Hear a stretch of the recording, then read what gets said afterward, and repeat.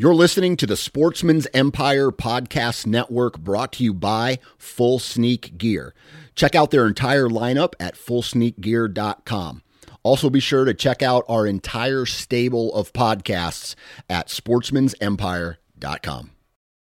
New from Moultrie Mobile, the Feed Hub offers first-of-its-kind cellular connection and control for nearly any spin cast feeder on the market. When used with the Moultrie Mobile app, you can monitor feed and battery levels, run feeders on demand, receive alerts when feeders are clogged, and remotely adjust feeding times.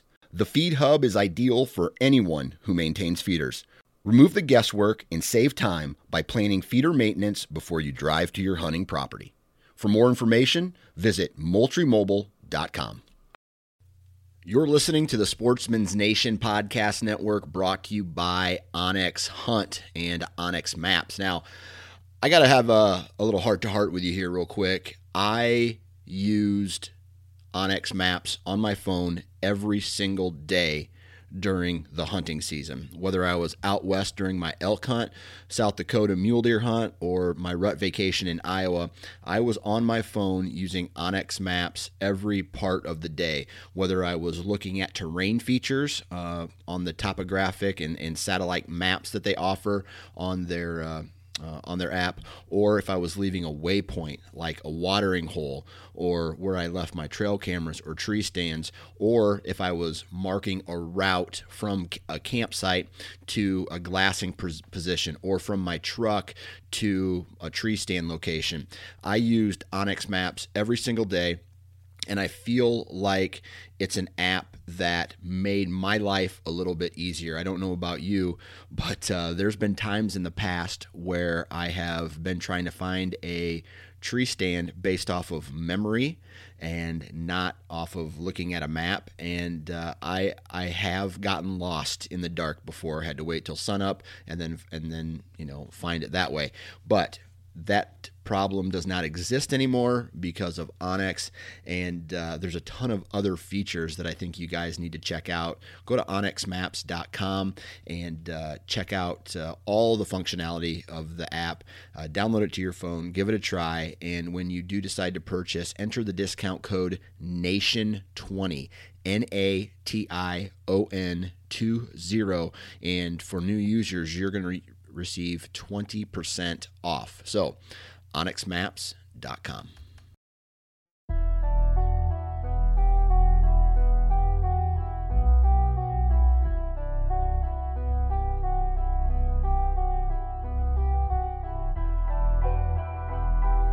All right, everybody, welcome back to the Nine Finger Chronicles podcast, brought to you by Vortex Optics. I'm your host, Dan Johnson, and today we're joined by Eric Ives of the great state of Wisconsin. And what are we going to talk about today? We are going to talk about his 2019 hunting season, public land, scouting, how he connected with the deer, what he looks for when he's scouting. It's a really good BS session, and that's what this episode's about. Before we get into today's episode, though, I got to do a commercial, and it is with Prime Archery, Prime Bows. Now, for the last 2 years, these guys have really put out some great shooting bows. The Logic 2 years ago, last year was the CT3. I shot both of those. And this year they come out with the Black Series. I went and I shot the entire lineup, the entire Black Series lineup at the ATA show recently. And I tell you what, man, as much as this makes me sound like a douchebag, they did it again, right? I hate when people say that, but they put out another really good lineup of bows, man. I think I'm really impressed with their draw cycle, to be honest with you. I love the draw cycle on a Prime. I love that the zero hand shock, I guess if you want to call it forgiveness, there's some really good forgiveness with their bows, but I feel like it's just really easy to shoot. It's a really good bow. And what I always say is find a dealer and just go shoot one and make your own decision, right? Find a dealer. I think it's worth it. Go shoot a Prime bow. And if you have any questions or need more information about Prime Archery go to their website, primearchery.com, and take a look of all their new lineup and their old lineup, and man, just shoot a prime. Other than that, I think we get right into today's BS episode with Eric Ives of Wisconsin. All right, everybody, coming in from the great white north of Wisconsin, today's guest is Eric Ives. Eric, what's up, man? Oh, not much. Just enjoying my Friday off here. Yeah. Yeah, I hear that. I don't know. Right now in Iowa, we're just getting ready to get smoked by a big snow and ice storm. What's it looking like up there? Pretty much the same thing. I think right around 3 o'clock this afternoon, we got big storm system coming through here. So yeah, looking forward to getting the snows out. Yeah, this time of year, I don't know. I feel like when it comes to weather, the older I get, I'll bitch about the weather no matter what, whether it's hot or cold or average out. I'm just like, it's too hot. It's too cold. And I hate that because that means I'm becoming more like my grandparents and my dad or my stepdad and my mom. It's a sign of getting old, I guess. I hear you. Although, I don't know, being from Green Bay, Wisconsin, my parents taught me at a young age to appreciate the weather no matter what it is. That's why, I enjoy ice fishing, and right. Then spring comes, you got the bluegills, and then after that, here comes hunting season, and that's what we all live for. That's right. That's right. All right. So you mentioned you live in Green Bay, right, or in the area? Yeah. Okay. Yeah. So just from the outside looking in, like, I'm not a huge sport like NFL football. I follow the Iowa Hawkeyes, and really that's about it. But I just feel like all my friends who are Green Bay Packers fans are a step above the rest of the Green Bay Packer fans, or not above the Green Bay Packer, but from the rest of the NFL teams. They get real defensive when you talk crap on their team, or, I don't know, just like they're always the best team and they always get robbed, and they always, like how hardcore fans usually operate. Is it crazy up there during football season as far as the Packers are concerned? It is absolutely insane. I just went to the game versus the Seahawks last Sunday, and this is the first day I've been able to talk. So it's a good thing we had to push this podcast back a little bit because it was crazy. Right. Have you ever been in the area, like the end zone, where they jump into the crowd? I have not gotten the Lambeau Leap yet. I have not gotten a Lambeau Leap. I've sat in a lot of areas in the stadium, but haven't gotten one of those yet. Yeah. Although I do have a cool story. Back in the early 90s when they had this thing called the Packer Band, my grandpa was the director of it, and I got to help set up the equipment and stand on the field, and I almost got run over by one of the players one time while setting up equipment, so that was pretty cool. Oh, nice. I got one of my buddies. He was sitting there, and they Packer, right around the Lambeau Leap area, and they scored a touchdown. One of the dudes jumped into the stands, and they took a picture of him, and I think they made a poster out of it. So his face was all over Wisconsin and the NFL for that picture of this guy jumping into the crowd. So it was pretty cool to see. Every time they talk about the Packers, there's my buddy's face because the clip that is awesome. The clip was so cool. But yeah, dude, Green Bay. I got my buddy Curtis. He lives up in Green Bay. He really likes hunting Wisconsin. And you sent me a message through Instagram, and on this message, it said, you showed me a picture of the buck you killed on public. How much public is around the Green Bay area or Wisconsin as a whole? I mean, is there a lot to where a guy could go out and just find a new stand every day? Yeah, that's my favorite part about living in Wisconsin is the amount of public, but not only the public land, the diversity that comes along with it. the southwestern part of the state, you got hill country. Up north, you got the big woods. Out east, you got marshes. So it's just whatever you want to hunt, we have it. I mean, even in parts of Wisconsin, there's areas that feel like Kansas because it's a lot of CRP type stuff. So, right. like, pretty much got it all here. So, can't complain about that.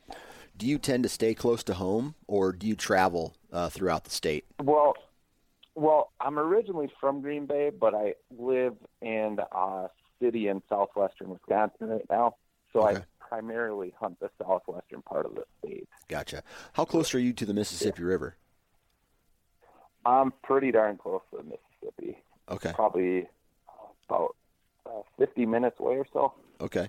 So do you live closer to the Mississippi, or do you live closer to Madison? Kind of right in between. Okay. Gotcha. Yep. Yeah, one of my buddies used to live in Stoughton, right south of Madison, right on the lake there. Oh, my God. I tell you what, Yep. Madison, Wisconsin is a fun town.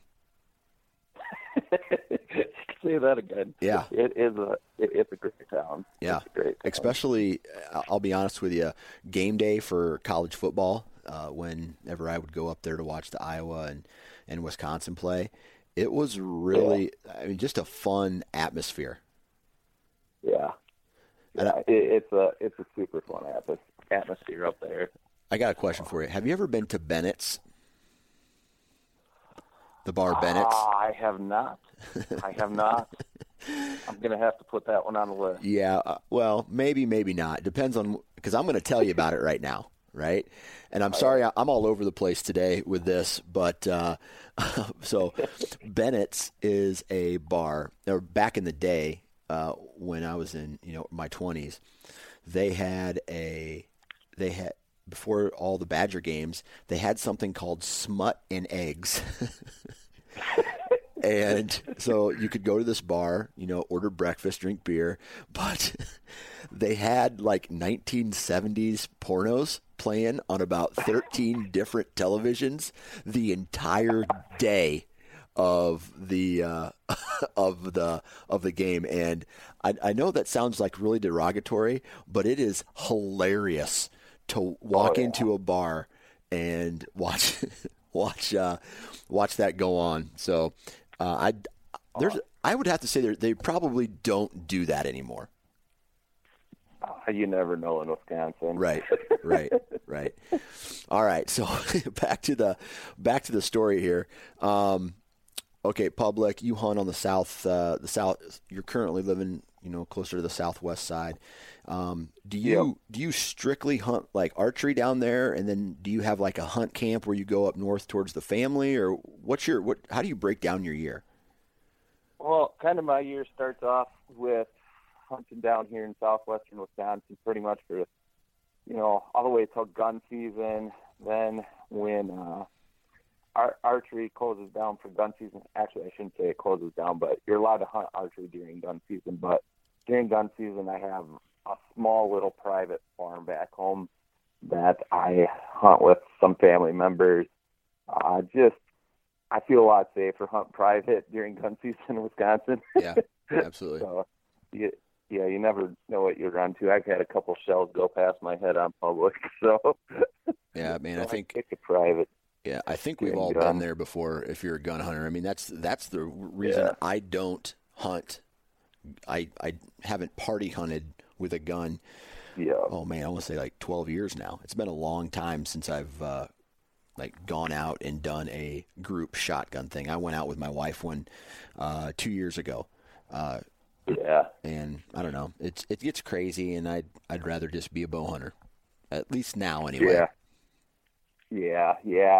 And I do it more for the camaraderie type thing during the gun season anyway. So it's more of checking in how everybody did during archery season and whatnot. So yeah, absolutely.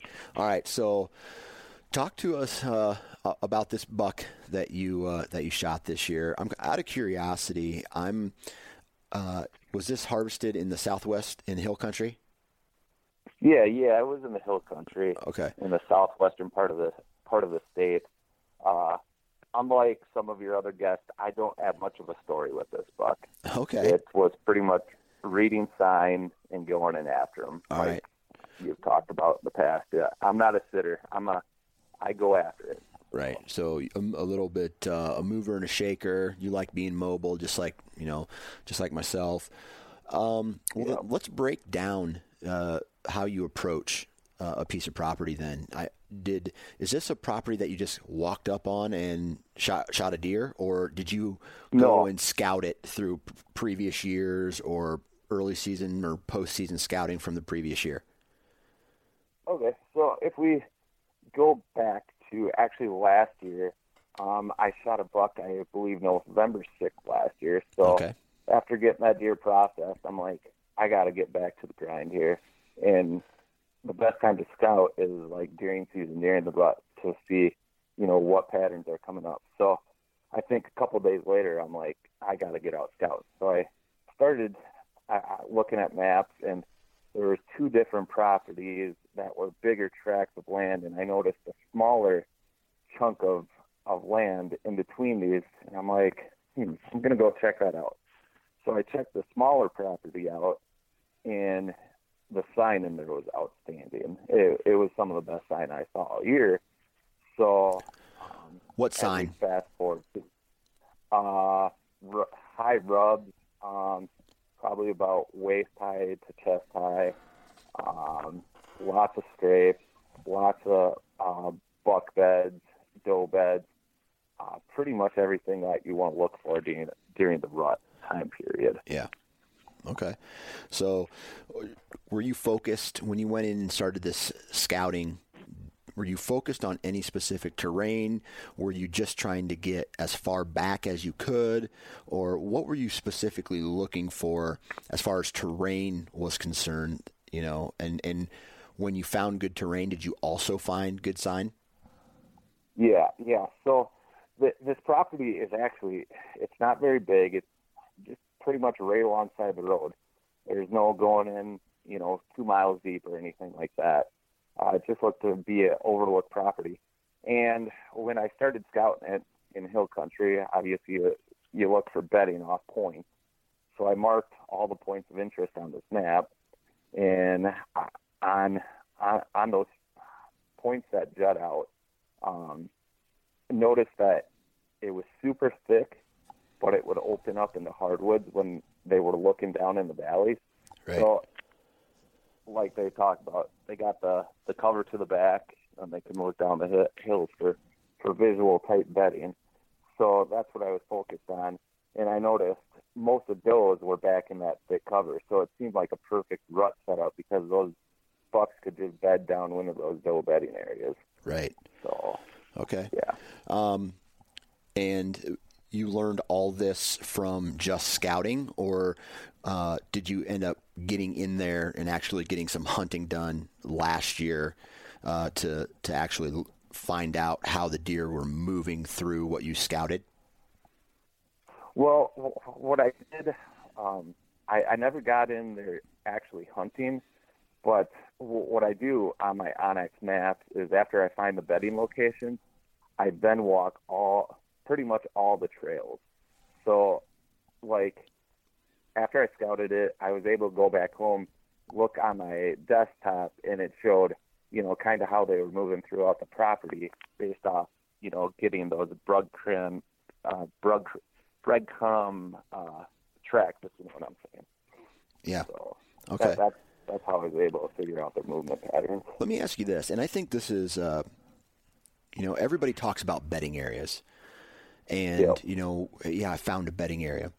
What does, in your opinion, a bedding area look like? A bedding area to me has points, but it also has like edge to it. Something where they got cover to their back. It doesn't happen like this in all instances, in my opinion, because there's been some open hardwoods where just the terrain has set up where they can see. So it's pretty much any time the deer has the total advantage over somebody. Yeah. Okay.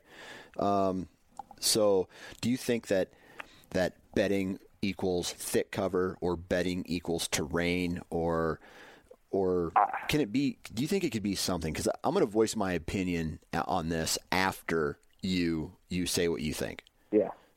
To me, I think it's a mix of everything. Okay. I don't think it has to be super thick. Although at times I feel it does have to be super thick. It's really property dependent. I mean, because I've been on some open properties where there's just maybe 50 by 50 patch of thick stuff where, they bed on the edges of that and they can just go out the back door. It's really, what I've seen is it can be a mix. Yeah. Yeah. And it's crazy. I have some property, and I'm not talking about just mature bucks. I'm talking about deer bedding in general. And I've noticed, obviously deer like edge and deer love real thick, nasty stuff.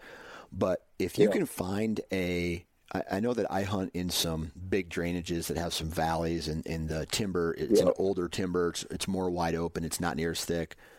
But when they get to the points, and they'll bed in an area that may not be as thick as somewhere else, but has a great terrain depression or a terrain feature on it that allows them to be below the high point or below the horizon, so they can smell something coming off the top.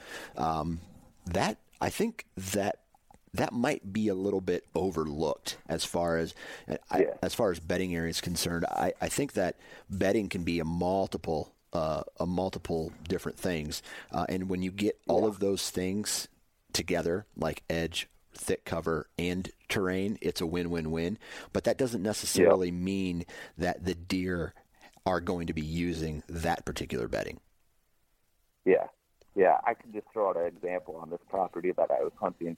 There happened to be a point right next to the parking lot, and just noticed that there was some beds actually walking the parking lot, and it was pretty open. So it's like, if those deer could see you right in the parking lot, they would just go out the back door on you, and it wasn't safe or anything like that. So it can be so property dependent. Yeah.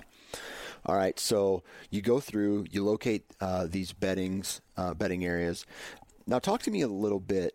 You mentioned it already, but talk to me how you use onX to your advantage, because they're a partner of the network. So coming out of my mouth, it's a little bit biased, but this is a tool that I think, whether you're a public land hunter or you're just a hunter in general, that it's a tool that is absolutely amazing. Oh yeah, it has changed the way I've hunted. Besides just locating landowners, locating private properties, after identifying bedding areas, using that breadcrumb trail, just hop on those trails. Oh yeah. And just follow it to, whether it's going to a food source, whether it's hop into a doe bedding area. It just really, really shows how deer move through the property. And it's hard to see that when you're on the ground, but when you go back to your computer and look at it from a 5,000-foot view, you can really see how deer move through a property. Yeah. And, being able to look at a topographic map is awesome. But then looking at a topographic map while you are out on the property itself, then you can put those two together and really get to learn how to properly read a topographic map. And just because there's topo lines there doesn't mean that it's going to capture every single terrain feature that's out there, just because, the way the topo lines lay and the distance between them and whatnot. But, so do you rely on the breadcrumbs and the trails that you lay to get to some of these tree stand locations, let's say like in the dark? Oh yeah. If I didn't have onX, I would get lost all the time going in the morning. It would not be fun. Right. I've been there, done that. Yeah, I hear that, man. All right, so you do your scouting, you collect data, so to speak. You find the bedding areas. Now, talk to us about what you do as far as access route to those really good areas that you find, because obviously different winds mean the deer are using terrain differently, and different winds also mean that your access route should or should be different. Talk us through how you identified different access routes. So access routes can change so much from day to day. Yeah. In this example, where I killed this buck, I was really paying attention to the wind direction, because for the day I was hunting, the wind was actually wrong to access it, but I paid attention to when the winds were the strongest and when they were the lightest. Yeah. Because when I was accessing the stand this day, I was like, okay, I got a wrong wind, but I noticed that the wind's supposed to be like 2 or 3 miles an hour, so I knew it wasn't super strong to be blown in that bedding area. Right. And that's when I went in and attacked for that day. Okay. Because there's only one way to get into that stand. There's not multiple ways to get into this property. So it was a gamble that I just knew I had to do. Okay. All right. So the access routes were limited, and so basically you had to be patient. You just couldn't push into that area on any wind. Yep. Okay. And that's, and every day I like it. Yeah. Every property can be different. Okay. All right. So let's talk about this setup then. I want you to walk us through from the time that you left your truck to the time that you got to the tree. Walk us through that access route. Talk to us about what the wind was doing during that access route and while you were in the tree, and then just kind of paint a picture of what you were looking at when you finally got up into the tree stand. Okay. I'll actually start off by the night before, if that's cool. Yeah, okay. Absolutely. So I got on this property. So I was walking to a preconceived stand that I had in my mind that I wanted to get to. Noticed that there was a spike, and I kept on walking in further, and that's when this big mature buck, I bumped him out of his bed. It was super interesting because once I bumped him out of his bed, I got in hunt mode. And what this buck did, he got to my downwind side, like 5 yards away from me, and we stared eye to eye for, I don't know, probably about 3 or 4 seconds, and he took off. So what I did, instead of being like, oh, crap, I screwed this up, I paid attention to where that mature buck went to. And based on my past scouting, I saw that he was going to one of the buck bedding areas that I had learned about in my preseason scouting the year before. So knowing that the wind would be switching to a different point on the next day, I think the wind was switching to north, I knew that I had to get into a bedding area that's set up for a north wind. Right. And this was where my axis was key, because the next morning I noticed that the wind was still wrong, and right around 9 o'clock or so, it was lightly coming out of the north. I'm like, I got to attack then. So that's when I got out of my vehicle. It was light north wind, like I said, and I walked. They have little trails little hiking trails that you can walk on too. I noticed several big rubs across the ridge as I was walking towards the stand location, which got me more pumped up as time went on. And I noticed once I got to within 50 yards of my stand location that I was actually going to have to go over the trail that I thought they would be working on. And what I did when accessing the stand is I made sure that I only crossed that trail in one spot, and I did it quickly. I didn't let my scent linger around in that area. And then I had to decide between a couple different trees, ended up deciding on a tree. Tree was pretty difficult to get up into because there's lots of limbs all over the place. And I had to make a choice if I could pull off the sitting shot, because in this tree I was in, there's too many branches to where I couldn't even stand up or anything like that. Okay. So was that kind of a oh shit moment for you, or were you comfortable with the outcome after getting up into the tree? I was pretty comfortable because I'm pretty flexible in my stand setup. As long as I can pull my bow back, that's pretty much all I care about. Okay. All right. So you get set up, and what are you looking at? What does it look like from the tree? And was there any fresh sign that you could observe from the stand? Yeah. So I was right in the middle of a big bedding area. It was thick. It was nasty. It was thorny. I thought I needed an IV after looking at my arms and stuff like that.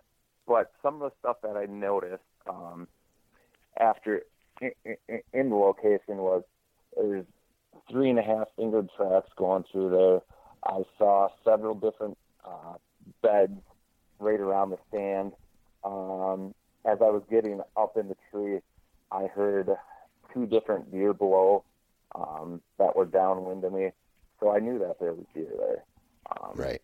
No doubt in my mind. And there was, I believe, 2 or 3 different good-sized rubs that were belt high to belly button high. So I was feeling pretty good about the setup. Okay. All right. So how long did it take until deer started making their way? Were they cautious? Did they come in the way that you wanted them to? Because I saw the video you sent me, because you filmed this, and it looked like it got pretty hairy there for a while. Yeah, it did. So I was set up for about 30 minutes or so before I noticed a doe at about 100 yards to my west. And I'm like, I better pay attention because I know there's some good deer in the area. And looking closely behind her, I saw another deer. And after they worked to about 75 yards, I was like, that's a shooter. Like, no doubt. Like, I didn't have to think about it. It's like one of those moments where you're like, shooter. So then the deer continued to work from west to east towards my stand. They took their good old time to get towards my location. Looks like they were feeding off some green leaves and stuff like that. And that buck was locked down with that doe. It was actually super interesting watching that buck tend to that doe, because he was making some of the most deep guttural grunts I've ever heard. Oh, yeah. And anytime she got, 50 yards away or more, he would just grunt so deep and, like, I don't know. It felt like he was like a domestic abuse buck or something. I don't know. I've never seen anything like it before. And, yeah, it's like she listened to him. Like, she wasn't going too far away from that buck. So was that the buck that you ended up shooting? Yeah. Okay. Yeah. All right. But so they were locked down pretty tight, right? And at one point in the video that you sent me, and we'll get to where everybody can watch the video, but it sounds to me like you almost got busted. Yeah. So as I got closer, the doe ended up bedding down about 10 yards away from my stand location, and the buck was about 25 yards away or so. And she got up out of her bed, and she pointed her nose towards the direction I had access from. And you could tell that her body language completely changed. And I was just amazed that I just went through that area for, 5 seconds or so. Yeah. And she got downwind of that scent, and I was like, okay, something's not right here. So she began to stomp, I don't know how many times, and I'm like, this is not good. This is not good. What was the buck's reaction when she started doing that? The buck's reaction actually benefited me because he started walking towards her. Yeah. And he began to stomp, and they were both stopping at the same time. And once he got within 23 yards or so, I almost had a gap to shoot. And that's when I began to draw, I guess. Gotcha. That's funny. It's like early season, that buck probably would have just taken off. But when they're all horned up like that, man, I've had times where, a doe pegs me in a tree. Maybe I'm moving or it comes downwind or whatever, and there's a buck behind her. And he obviously is just focused on her. And he ends up pushing her through. And then, if it was a potential shooter, it would have given me an opportunity for a shot. But it's crazy how, I don't know, like a doe, it's almost like, I always joke about it, it's almost like the doe wants you to shoot the buck. She knows you're there. She knows she's safe. Yeah. But she wants you to shoot the buck that ended up, that's chasing her just to get him off of her. Yeah, and I think you've said it in past podcasts where the doe's behavior is almost like the buck's behavior during the rut. And the bucks kind of turned into the doe. So, just kind of interesting how they reverse roles almost. All right, so so they start to move. He bumps her out, and then you get an opportunity. Walk us through what happens there. Yeah, so that's when I came to full draw, and there just happened to be some thick stuff in the way right when I decided to draw, and I needed that buck to move like 6 more inches to my right, and I got drawn for a minute, minute 10, minute 15, minute 20. And I was like, man, I'm starting to get fatigued here. And I was like, suck it up. This is the time to just do whatever you can to keep this bull drawn back. So eventually his stomping gave me the opportunity because he had to eventually move his back leg forward about 3 feet. And that's when he gave me a little window, I'd say about a 3 or 4 inch window to execute the shot. I tend to shoot right when I'm fatigued, and that came to fruition when I released the arrow. So you hit him a little forward. A lot forward. A lot forward. Okay. Ended up shooting. Shot him right in the neck. Ooh. But even though it was an ugly shot, it was a very effective shot because after doing an autopsy, it cut that artery, hit him right in the spine, and just the way he went down was super cool. Like, I've never seen a buck just drop, like, shut pile off, drive right into the ground like that. Yeah. I've only done that with 2 deer. See, my buck from 2016, I believe it was. Yeah, my buck from 2016, I spined him. He was, like, straight underneath me, real close. He just went down, and I put another arrow in him, like, real quick. And then I shot a doe several years before that. I want to say like 2011 or something like that, where I hit her a little high and spined her, and she shut off. It was like she was dead before she even hit the ground. And then, some of these bad shots, obviously there's so many ways that an animal can die. And it was a 2012, the buck I shot, I grunted, and I had him broadside at like 15 yards. And I had a cameraman in the tree with me at that point. And so I drew back, and my elbow was blocking the view of the camera. And the camera guy's like, don't shoot. So he swings out wide.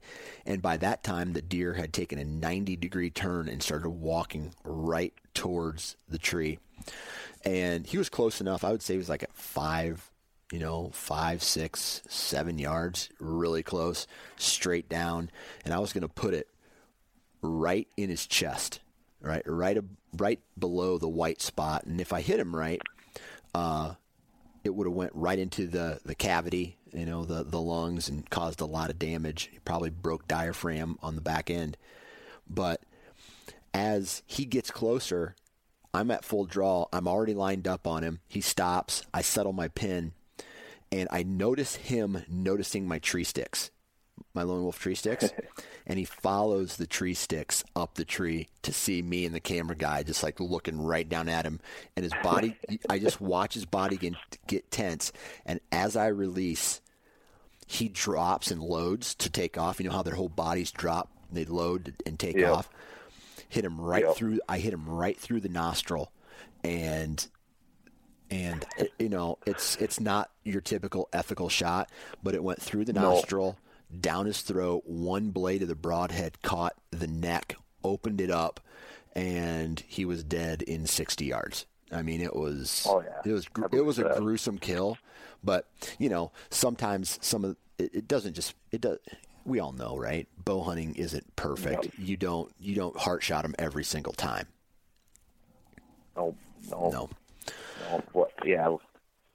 Just last year, I had a really nice mature buck in the beginning of October, and I got a little too excited, and I botched a 12-yard shot, and that's bow hunting for you. So, been there. That's a fact. All right, so he fell straight to the ground. Who's the first person that – did you have cell phone service at this point? Spotty coverage, but good enough to get a text out. Yeah. Who's the first person you text? The first person I texted was actually my buddy Bud. So, and because me and him kind of bounce ideas off each other, we're pretty in tune with each other. And, yeah, he's the first person that I texted. So – and yeah, he was super excited. That's awesome. Excited for me. That's awesome. So, yeah. And these days, my first text is or call is usually the wife, except not this year, but last year. I texted my buddy Ryan because I knew the shot was off a little bit. So I called my buddy Ryan before I called my wife, and my wife got a little pissed at me because of that. She's like, "What do you mean? What do you mean you called Ryan first? Why didn't you call me every other year you call me? Why didn't you call me?" So I had to come up with some bullshit excuse to why I had to call Ryan before her. But all right, how far were you from the truck? How far? I'd say less than a quarter mile. Not very far. Okay. Not very far at all. Okay, cool. And the best part about it was it was a downhill drag. So that's something I look for in these hill country spots. Believe it or not, are how am I going to get those deer out of these big hills? So I tend to look for steep ridges to go up to because not a lot of people want to go up those ridges, but it's also nice when you want to drag a deer out the downhill drag. That's a fact, man.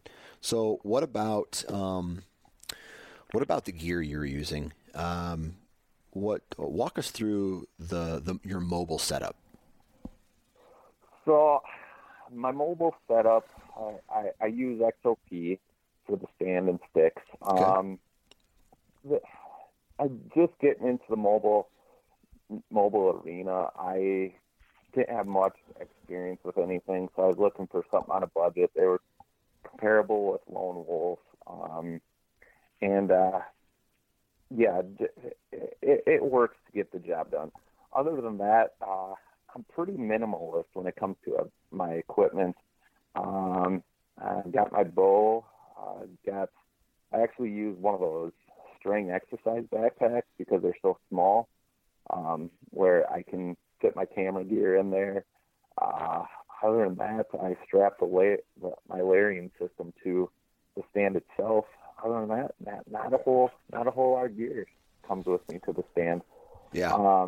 I do have to say, I for the stand and stick setup, I wish I would have gone with Lone Wolf after 4 or 5 years of use of XOP. I just noticed with the moving parts of the stand that they tend to wear out after time, so I have to do quite a bit more maintenance than I care for. So Yeah. Yeah. So I think about adjusting my setup a little bit this coming year with some other sticks. Okay. All right. So how long would you say you've been in the mobile arena then? I've been hunting mobile for about 5 years now. Yeah. I started to get into bow hunting about 6 years ago, where I was just using a climber. Seriously, when I first started getting into bow hunting, just getting up a tree in a climber was a huge success because I'm afraid of heights. Yeah. And it came off of listening to you, Mark, and getting on the Hunting Beast and learning all the knowledge that I can get from anyone. And and that's when you guys started talking about, lone wolf being mobile, and that's when I started digging into, the public land mobile game. Yeah. Well, cool, dude. Congratulations, man, on this buck. I'll make sure I post the pictures, but you have the story online on YouTube. Where can people find it? Yeah, so me and a couple buddies have a YouTube channel. It's called Red Bearded Predators, and we post anything to do with hunting, fishing. We're starting to do some upland game bird hunting, and you can find it on our YouTube channel at Red Bearded Predators. Awesome, dude. Well, congratulations, and just so everybody knows, if you put a picture of me and a picture of you kind of next to each other, it looks like we could be brothers because of the red beard game. Your red beard game's pretty strong, dude. Thanks, I appreciate that. Right. And right before, I didn't even talk about it. How old and big was this buck? Okay, so they aged it at 4.5, 5 years old, just based off looking in the teeth. I haven't had them sent in yet. Right. But that's what the biologist said when I got it tested for CWD. Oh, that's another part of the story that I forgot to mention if we could talk about that quick. This deer actually did test positive for CWD. Okay. That brings up a whole bunch of new sets of questions, so we're not done with this podcast yet. He tested positive for CWD. Are you going to eat that meat? Personally, I don't have any kids or anything. I have a girlfriend, but I will eat it personally. Okay. The way I look at it is, we see it on the news every day of people getting sick from E. coli, from lettuce at the grocery store, and just stuff like that. I'm like, it's pretty much the same risk that I'm taking.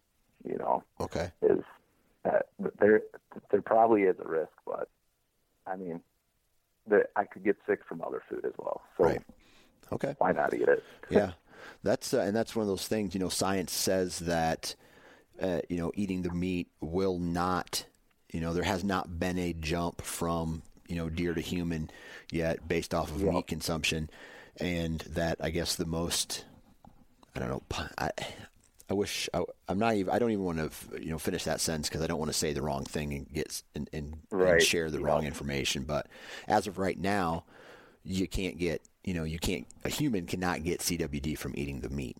And knowing that deer tested positive for CWD, did that change your mind about anything as far as, I know it didn't about eating the meat, but what about conservation and I guess, I don't know, did it change your mind or thoughts about CWD at all, killing a CWD positive deer? For me, CWD,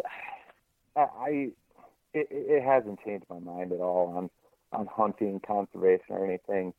I just, the way I look at it, CWD has been around for a long time now, and game managers and the DNR I know they get a bad rap, but I believe that they're doing the best they can to give us the knowledge that we need to manage the herd and do the best they can to basically manage the herd. Yeah, that's a good point. I'm not a scientist. I don't do any research on CWD. Therefore, all of my opinions on CWD are based off of what research and science has shown. So I'm just regurgitating information that's already out there. So, well, that's crazy. Yeah. I mean, that's good to know. You're still, I guess, going to eat the meat. I don't know what I would do if I shot a deer and it was CWD positive. I do have kids, and I don't know if there's enough information out there right now to sway me one way or the other to change what I'm currently doing. But, I'm not just thinking about myself either. Yep. Yeah, I'm in a completely different situation. It's just me and my girlfriend, and she's not going to eat the meat. I would just feel so bad throwing all that meat away. And, I always thank the deer when I kill them, and it's a tough situation. And I don't think there's a right or wrong answer. I think you just got to look at your own situation and do what's best for you and your family. Yeah, so. Absolutely. Now I can say, Eric, man, appreciate you taking time to hop on the podcast and chat with us. Good luck in the upcoming future. And I take it, if I had to guess, I'm going to guess real quick. You live in Wisconsin, therefore you ice fish. Oh, yeah. Yeah, I love it. Love ice fishing. We get all the red-bearded predators and all the community out to go ice fishing. We love it. All right, dude. Hey, good luck ice fishing and good luck in the upcoming seasons. Thanks. And just one more thing. Take a kid fishing, take a kid hunting. Amen. And there you have it, ladies and gentlemen. Another episode in the books. Huge shout out to Eric for hopping on, chit-chatting with us. Huge shout out to all of you for following along, listening. Be sure you are subscribing to the Nine Finger Chronicles podcast or the Sportsman's Nation podcast, Sportsman's Nation Whitetail podcast. You're going to get this content in both places. Other than that, hopefully everybody has a great weekend. I'm going to keep it short. Make sure you're following on social, blah, blah, blah, blah, blah. Huge shout out to all the partners of this podcast. We have Vortex, The Average Conservationist, Prime, Ozonics, Wasp, and Lone Wolf. And Vortex, we've already mentioned those guys. But please go out and support the companies that support this podcast. And that makes me happy if you do that. Other than that, have a good weekend, and we'll talk to you next week.